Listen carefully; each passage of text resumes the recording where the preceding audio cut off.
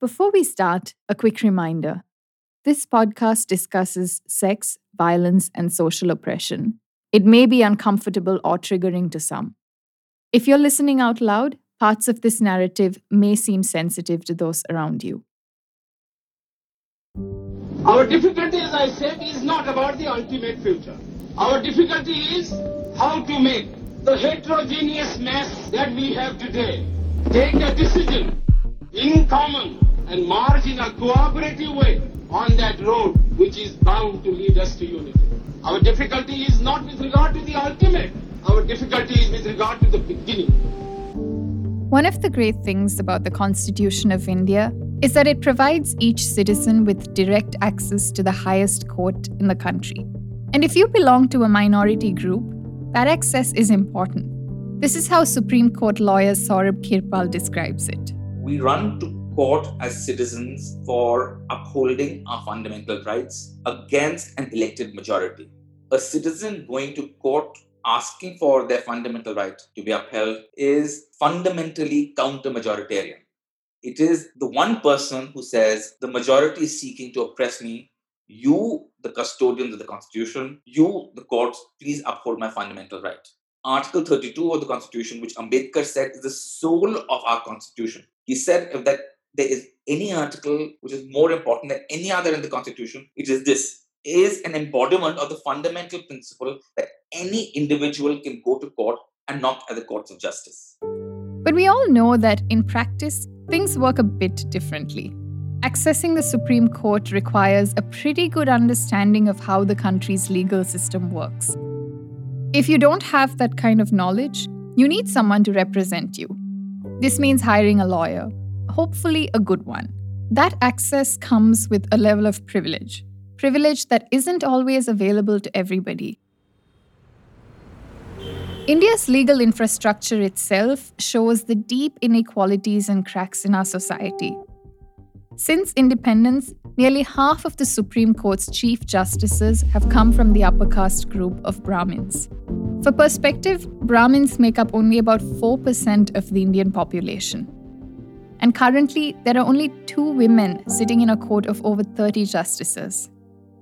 As a complete outsider to the legal system, when I set out to interview people for this podcast, I discovered that many of the lawyers I spoke with came from second or third generation families of lawyers and judges.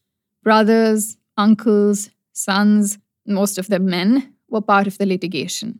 There were exceptions, of course, but to an outsider, it felt like the legal community is one where it really helps to have connections, especially the kind that you're related to. We've already met the 5 highly accomplished petitioners, or the famous 5, who moved to the Supreme Court in 2016. Celebrity chef Ritu Dalmia, Aman Nath of the Neemrana chain of hotels, classical dancer Navtej Singh Johar, his partner and journalist Sunil Mehra, businesswoman Aisha Kapoor.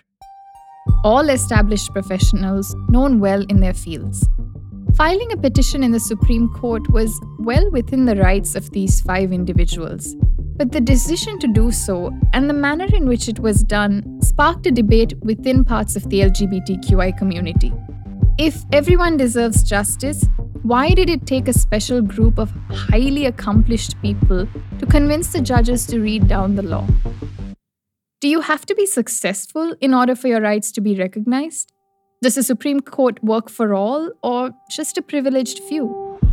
From ATS Studio, I'm Sindhuri Nandakumar, and this is 377, a show about a stubborn law, its unjust impact, and the movement to get rid of it.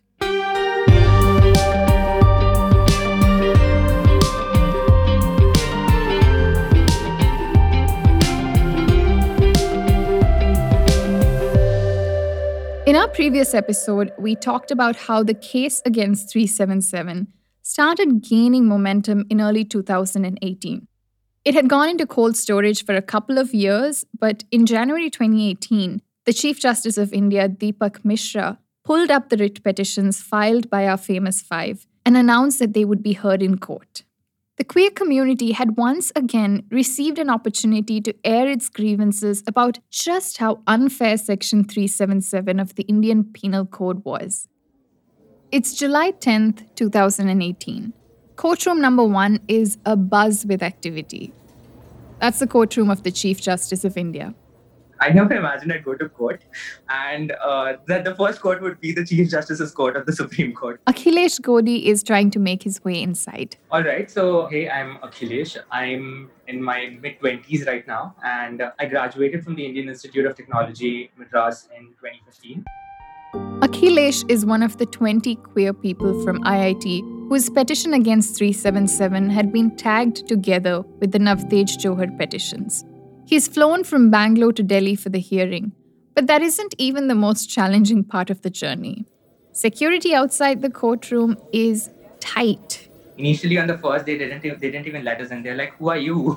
And we had to convince, "Boss, we are petitioners. We filed this case. Please let us in." They're like, "No. Where's the proof? No, we're not." They didn't listen to us. They're like, "No, you can't be. You're just trying to get in." And there were strict rules with respect. At 11:30 a.m., 5 judges convene to hear the matter of Navtej Singh Johar and others versus Union of India. Alongside them, there are a few more petitions. Dr. Akkai Padmashali and others, Keshav Suri, Arif Jafar, Ashok Rao Kavi and others, and the IIT group, Anvesh Pokuluri and others. I think three people were let in at a given point of time per case filing, and I think we took turns in between to just let other people who wanted to go in. So we managed the passes that way. But yeah, I mean, there's no breathing space, if I should say that, on all the days. The 5 judges on the bench are Chief Justice Deepak Mishra, Justices Rohinton Nariman, A.M. Khanvilkar, D.Y. Chandrachud, and Indu Malhotra. Right from day one, it's obvious that the judges are sympathetic.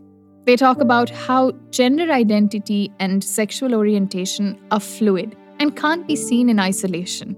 That being gay is not a matter of choice and therefore not something that you could snap out of. The first lawyer to make his arguments is Mukul Rohatgi. Here's lawyer Saurabh Kirpal talking about the strategy that went into deciding the order. So we really wanted the matter to be commenced by one of the heaviest legal minds in court at that point of time, which was Mukul Rohatgi, who was a former Attorney General of India. Incidentally, during his time as ASG, Mr. Rohatgi argued for the government against Puttaswamy. That's the landmark right to privacy case of 2017 related to Aadhaar. Back then, his stance was that the Indian constitution didn't guarantee the right to privacy. Now that the courts had ruled in favor of Puttaswamy, he used that judgment as the basis for this case.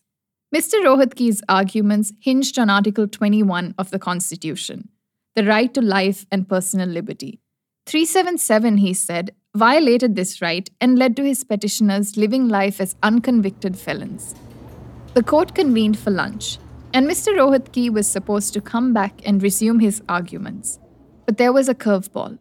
Mukul was, as usual, his passionate self, but we could tell I was sitting next to him as his instructing lawyer, and I could see while there was full passion, he was arguing the matter, that he wasn't feeling too well, especially towards the end of the hearings. During lunch, the former ASG had to be rushed to the hospital because he was suffering from a bout of tachycardia. That's when your heart starts beating at a very rapid rate.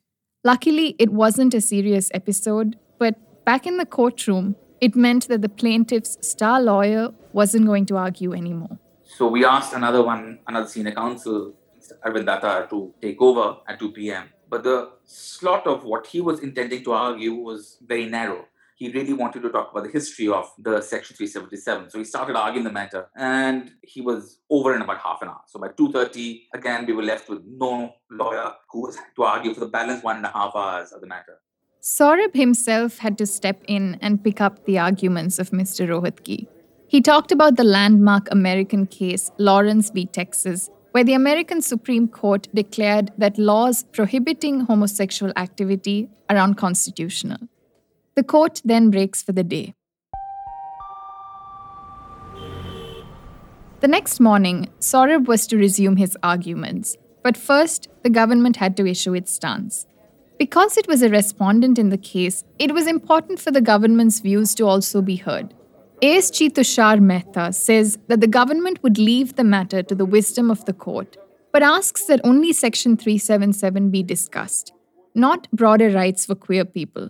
The central government simply said that they would leave the matter to the wisdom of the court. Now, that was almost a positive thing because at least the government didn't actually say that they wished to uphold Section 377. It would have been good if the government could have had the courage to come out and say that a democratic country like India with a liberal constitution could not condone the prevalence of Section 377 on its statute books. But the government didn't say that. They chose, I suppose, a safe middle ground, saying that they leave it to the wisdom of the court. And then it's Menaka Guruswami's turn to speak on behalf of the IIT petitioners. She starts by saying that Section 377 violates Articles 14, 15, 19, and 21. She cites international examples from South Africa and Canada. And before the court breaks for lunch, she makes a passionate plea. How strongly must we love, knowing we're unconvicted felons under Section 377? My lords, this is love that must be constitutionally recognized, and not just sexual acts, she says. Danish Sheikh, a legal scholar and queer activist, vividly remembers this reference to love. I think the way in which she uses the language of love is, again, I thought was really moving. So she speaks about how, her petitioners have spent their lives living in the shadow of the law, and what does it mean to love that way, and then how strongly must you love to resist. And I thought that was also really, really beautiful. But Gauthaman, another legal scholar who was also present in the courtroom, felt conflicted. As touching as the moment was, he couldn't help but feel that it was presented as something that brilliant IIT students deserved. This very elite group, a group the rest of us are often excluded from. And I was so moved. I was really moved by the power of that submission. But at the same time, when there were submissions made to make a case for the petitioners who were IITians, there was a very strong emphasis on how meritorious they were.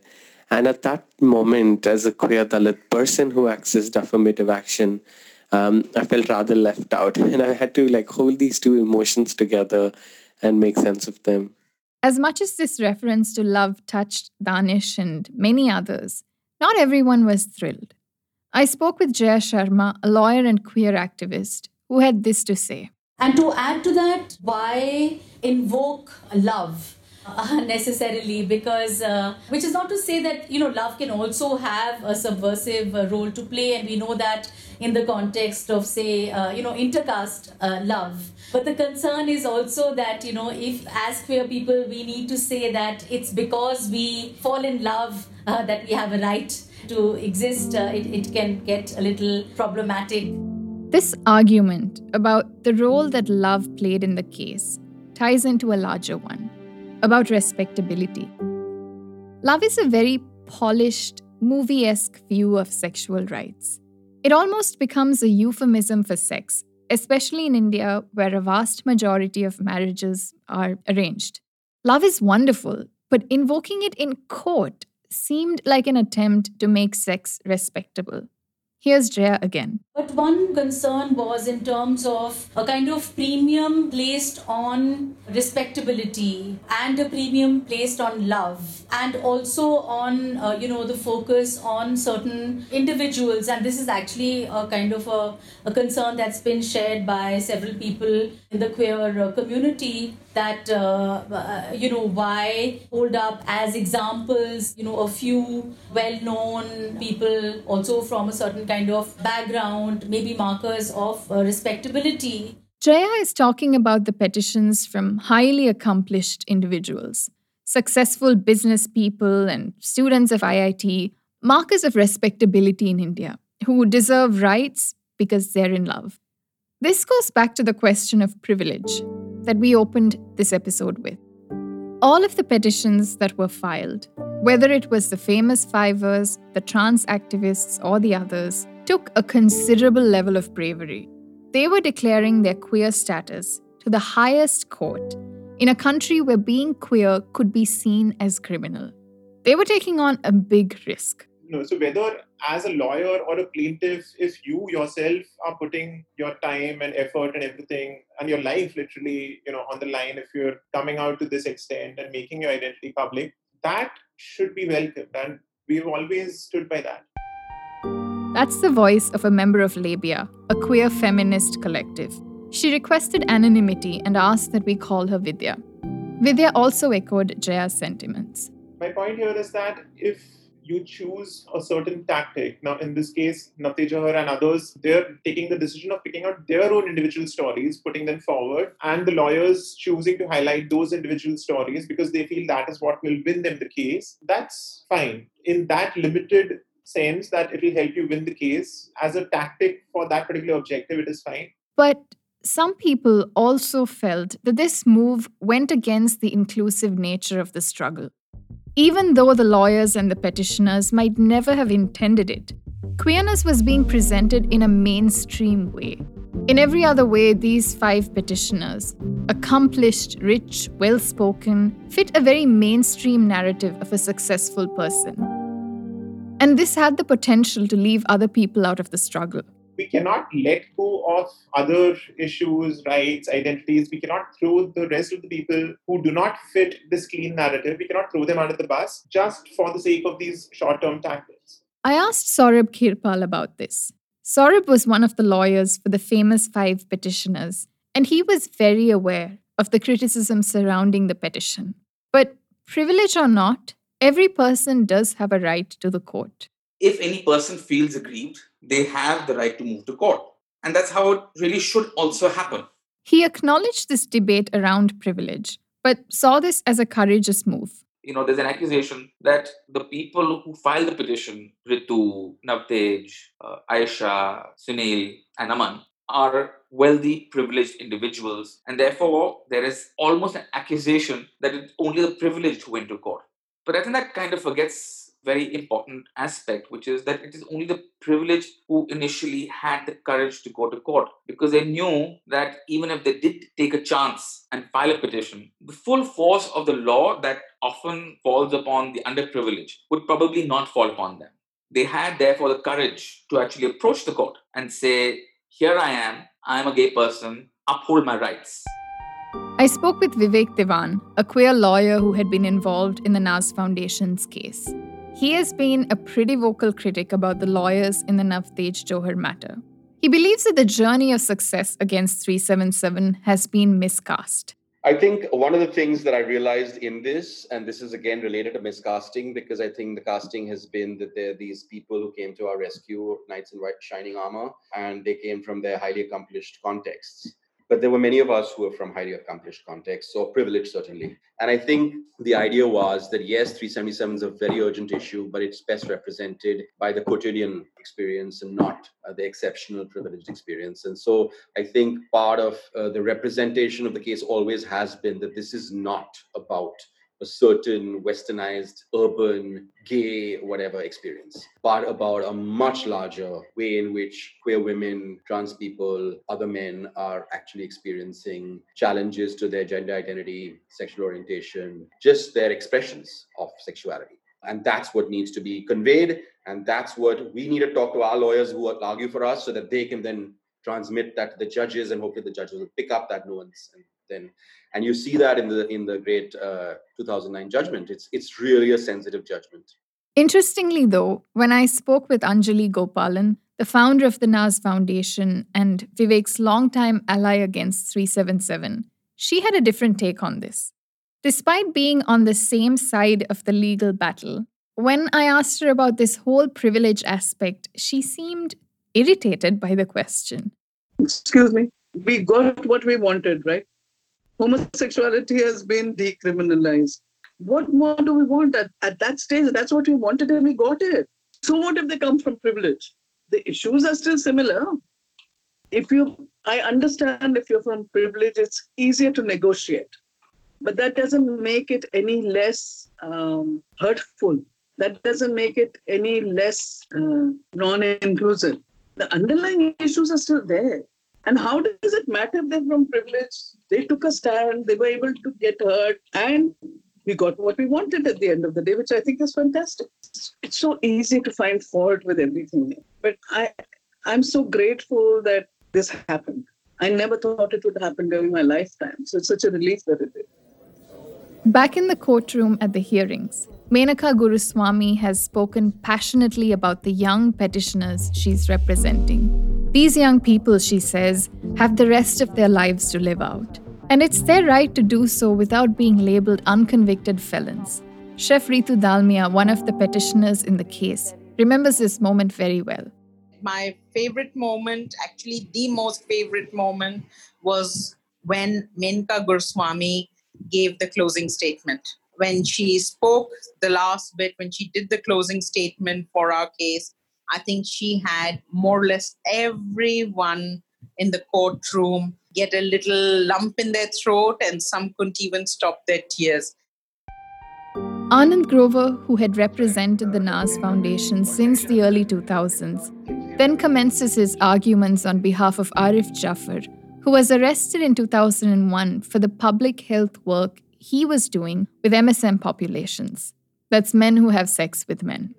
Jena Kothari speaks on behalf of her clients, arguing how the Nalsa verdict, which guarantees the rights of trans people, is at odds with 377. Over 4 days, the judges hear a long list of lawyers argue. Big legal minds like Shyam Devan and Ashok Desai argue against 377, talking about its discriminatory nature and roots in Victorian morality. And the last day is mostly focused on lawyers who want to uphold Kaushal, the 2013 verdict which called queer people a minuscule minority. In dramatic contrast to those hearings, the judges seem to have little patience for homophobic comments.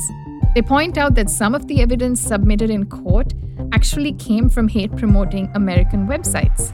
By this point, Saurabh knew that things were going in his team's favor. And really seeing how the court was reacting to those arguments was a firm indicator of which way the wind was blowing. Because the judges were almost poo-pooing the arguments of the respondents, so we knew that we were on a relatively strong wicket. But there is such a thing as courtroom decorum, especially when you're in the Supreme Court, in a Chief Justice's courtroom. And Chef Ritu Dalmia found that out the hard way. A couple of times I was asked to leave the court by Saurabh because sometimes such silly comments were made by the opposition lawyer that I have a problem. I mean, when I laugh, I start snorting. So a couple of times I was made to suddenly that, okay, you need to go stand out for 10 minutes, behave yourself and come back again. And what do you remember some of the most ridiculous things that set you off in laughter? Oh, many. At one point, they talked about how Grindr and Tinder, men come onto it and, and this is completely unnatural in our culture, doesn't exist. They were like so archaic and without even knowing what Tinder, Grindr, and it was the whole thing was a joke. On July 17, 2018, the hearings conclude. After just 4 days of arguing the matter, the Supreme Court had wrapped up the trial. We know the verdict was positive, but what does the Navtej Johar verdict say? And how does it affect the lives of the queer community in India? A diverse community, a rainbow community. And in this context, what does the word community even mean? That's on our next episode.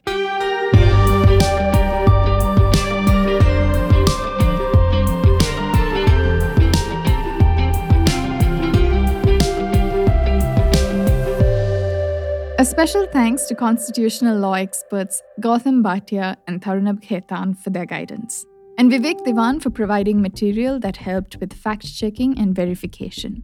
377 is a production of ATS Studio, a division of All Things Small. This episode was hosted by me, Sindhuri Nandakumar, and written by me and Ashim De Silva, who also produced the show. Script supervision is by Deveya Bopanna and Archana Nathan, with editorial input from Sidin Varukut and Supriya Nair. The music and sound design is by Madhav Ayachit, and the episode is mixed and mastered by Ankit Suryakant. Our executive producer is Gaurav Vaz. Our legal consultant is Amshula Prakash. We received administrative support from Anushka Mukherjee. All clips and voices used in this podcast are owned by their original creators. You can find more information about this episode and our show notes at allthingssmall.in/377.